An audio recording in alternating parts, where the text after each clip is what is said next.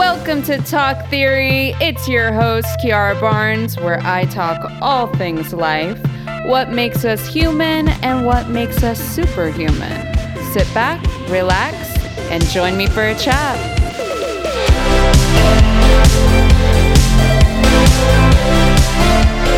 Hello, welcome back to another episode of Talk Theory. I am Kiara Barnes, your host. I hope everyone's Thanksgiving break was nice, that you got time to relax, hopefully. Got some food. Look, folks, this is one thing I will pat myself on the back for. I can cook. I can really cook. So I made a sweet potato casserole, green bean casserole, stuffing, cornbread, cranberry sauce, and then I decided to be a little extra, made white truffle mashed potatoes. Okay. Now, I will admit that the mashed potatoes could have been a little more fluffy, but that's okay. All things considered, I'd say it was a good turnout. Oh, and I forgot, I also made chocolate toffee cookies, which were delicious. So good. I've been having such a sweet tooth lately. So good. I'm actually going to have 1 or 3 of those after this. All in all, folks, it was a success, I'd say. So I hope that you also had some good food, some good chats. We are officially approaching December territory. I hope everyone's getting geared up for that, for Christmas songs, decorations, and such. You know, I love Christmas, so yeah. Okay. Folks, let's get into what we're talking about today. And we're going to go into the topic, the complexity, if you will, of overthinking. Now, everyone has been a victim of overthinking. It's very, very human of us. We're always thinking. We're always on. And it's said that on average per day, we get 60,000 thoughts in just a single day, which, to be honest, sounds like a small amount. Like, I feel like I get more than that, but that's the average. Now, overthinking can affect many aspects of our lives, right? Work, relationships, decision-making, whatever. There's so much going on. And we can end up talking ourselves out of our own abilities and what we know to be true.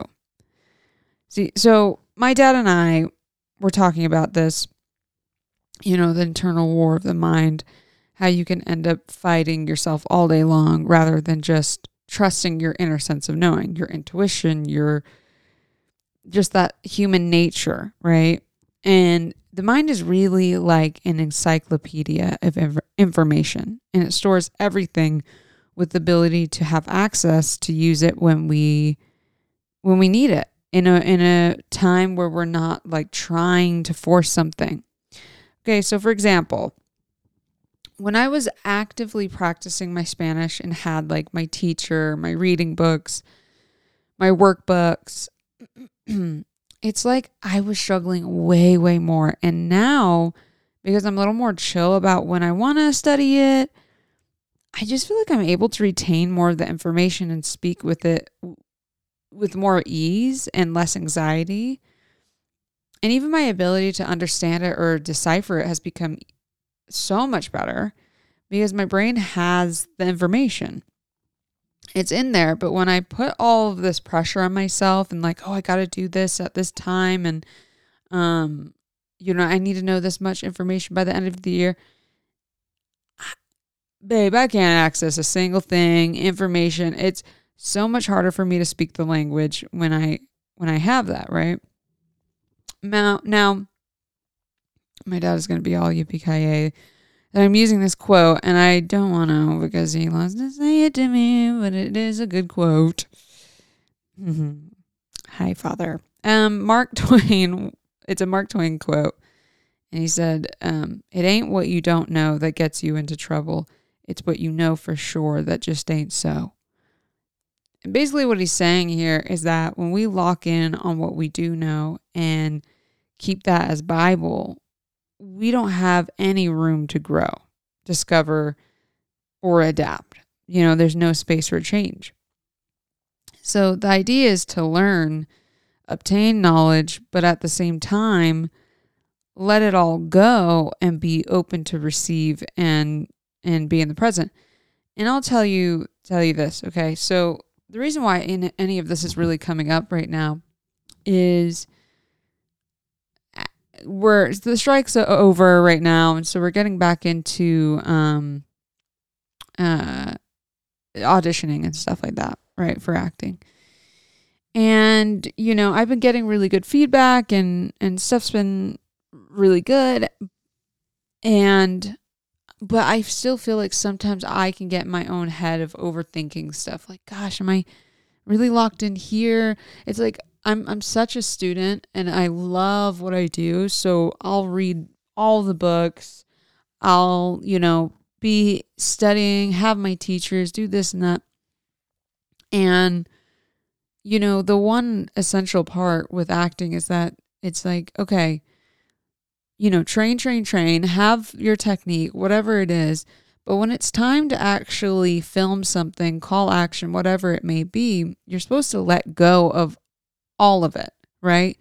And it's really supposed to be used as like a handrail kind of situation, so that if you're in one, so you're even from the start, you have some kind of guidance of where you're going, and then you can just like be in the moment and do what you feel, right? Pulling from whatever might just come up. And then also if like you're in a scene and you're like, gosh, I lost my footing, this isn't feeling as authentic, you have something to like immediately pull from and bring you back to the present. That's really how it's supposed to go. But sometimes you can get really locked in, like what Mark Twain is saying here, and you end up just like focusing on this one way or the technique, that you end up losing the beauty of the creation process of being in the moment. And so, I sometimes I can just overthink of like, gosh, am I doing this or am I doing that? And then I look back at the stuff that I'm putting in and I'm getting great feedback, and it's like, I'm doing fine. Just relax, just be here, be in the moment. And what is yours will always find you. It's something that you can't even explain or control. And there might be things that, I go out for, but I don't get, but the tape was so good, or the connection that I had with the casting director is so good that I end up getting something else, right? So, there's endless possibilities, but it's so human of us to want to overthink everything, right? It's our nature to overthink. Like I said before, having 60,000 thoughts a day on average, by nature, we are problem solvers. We are deciphering information all day, whether that be through listening or reading or observing or writing, conversating. We are always in this place of discovery, which is a very beautiful thing. Don't get me wrong. But, it makes sense how overthinking can lead us down a path of worry and anxiety. Because depending on where you're focusing your energy and what you're feeding into the most, that becomes the most active story for your brain to do a ton of thought and research on naturally. But why this becomes tricky is if you don't monitor yourself and bring yourself back, okay? Reel it in to a different way of thought or adjust your thought pattern, you'll create an ongoing feedback, just a loop really, and of thought. And I'm sure people can relate if you've ever had, a panic attack or anxiety attack, and you did the work to take some steps back to see, when you're able to calm yourself down, where the heck did that even come from? What started that? More likely the fact that you were feeding into a story that was not beneficial for you, and you just kept it on replay for a little too long, and then it created a triggered reaction. So it goes from mental to emotional to physical really, really fast.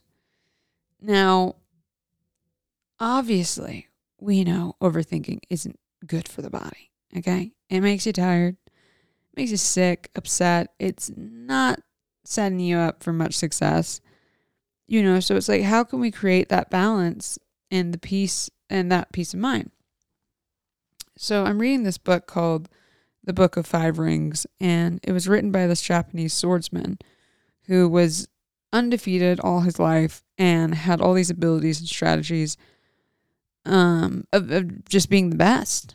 And a lot of this book has to do with his ability to not overthink and just trust his mind and body with his training. And there's a specific quote I like of his, and it goes, "If you keep your spirit correct from morning to night, accustomed to the idea of death and resolved on death, and consider yourself as a dead body, you can pass through life with no possibility of failure and perform your office properly." Okay? If you keep your spirit correct from morning to night, accustomed to the idea of death and resolved on death, and consider yourself as a dead body, you can pass through life with no possibility of failure and perform your office properly. So his thing before any battles or challenges was that he understood at some point he'll meet death, and that's okay with him. Whether it be in the battle or just life, death is inevitable. And because of that, he wouldn't go into these battles with preconceived idea that he has to do anything in a particular way or specific way, because he made peace with whatever the end result may be. If it's death or success, it doesn't really matter, because either of these are the end outcome, right? One of these are going to happen. And because of this, he was the most present and just listened to what his spirit would ultimately tell him to do in that current moment, believing in himself to just do. Okay, so it's not that he came underprepared. He would train in all different ways, and the book is about like training in various different ways, so that basically your brain, like we were saying earlier, has that encyclopedia of information. So when it's time to take action and go, all he has to do is stay present, and then he knows exactly what to do.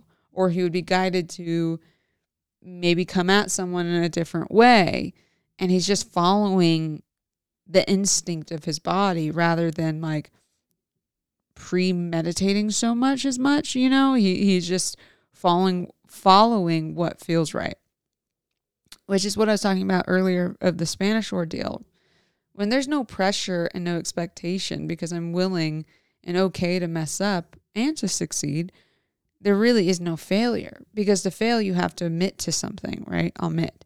But if you've already accepted any outcome for whether it be succeed or to fail, then there's really not really failure, which is an interesting concept and gives so much freedom to not feel so bent out of shape all the time. And, with that comes true peace when we're in the here and now, because that's really what it is. It's just like, it's really not even about failure. It's like to succeed or to grow.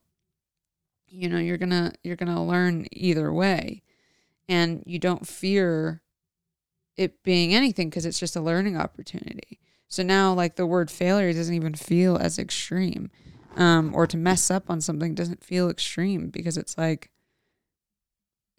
so what? So what? They just take the power away. I think continue to remind ourselves of this and to look at the bigger picture. Zooming out, we can take a nice deep breath, okay, for the first time in a long while. And anytime you can have, I don't know, that kind of introspection, the more relief you will definitely feel. So that's what I got for you today. More so some food for thought on overthinking and just how we can bring ourselves back down to reality, really, and not be so in our heads. The theory of the week is this: there is an art to overthinking. It's about finding the balance between contemplation and action. Okay, folks, thanks for listening. I appreciate it a ton. If you haven't left a rating or review, I just want to because we're close to Christmas, you might as well leave me a little gift. I appreciate it so much. It helps boost the word of the show and helps it reach other audiences.